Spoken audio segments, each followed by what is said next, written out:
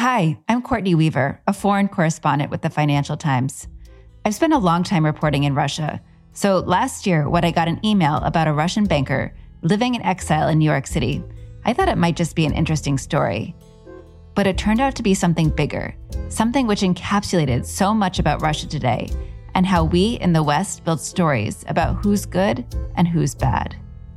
And I'm Stefania Palma, a Washington correspondent with the Financial Times. The man in question is named Sergei Leontiev. For a long time, Sergei Leontiev was part of Russia's banking elite. His bank had hundreds of locations all across the country. He was seen as an innovator. He was the kind of guy who'd get to talk about Russian banking with a foreign investor or a visiting American president.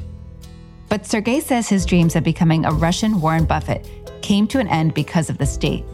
He says Moscow persecuted him for his connections to opposition leader Alexei Navalny, and he had to flee the country. Russia says it went after Sergei because he was responsible for $1 billion hole in his bank's balance sheet. They say he took the money and ran. It seems like a clear-cut story. Russia was looking for a reason to cut down Leontiev. But the more we dug into it, the more questions we had.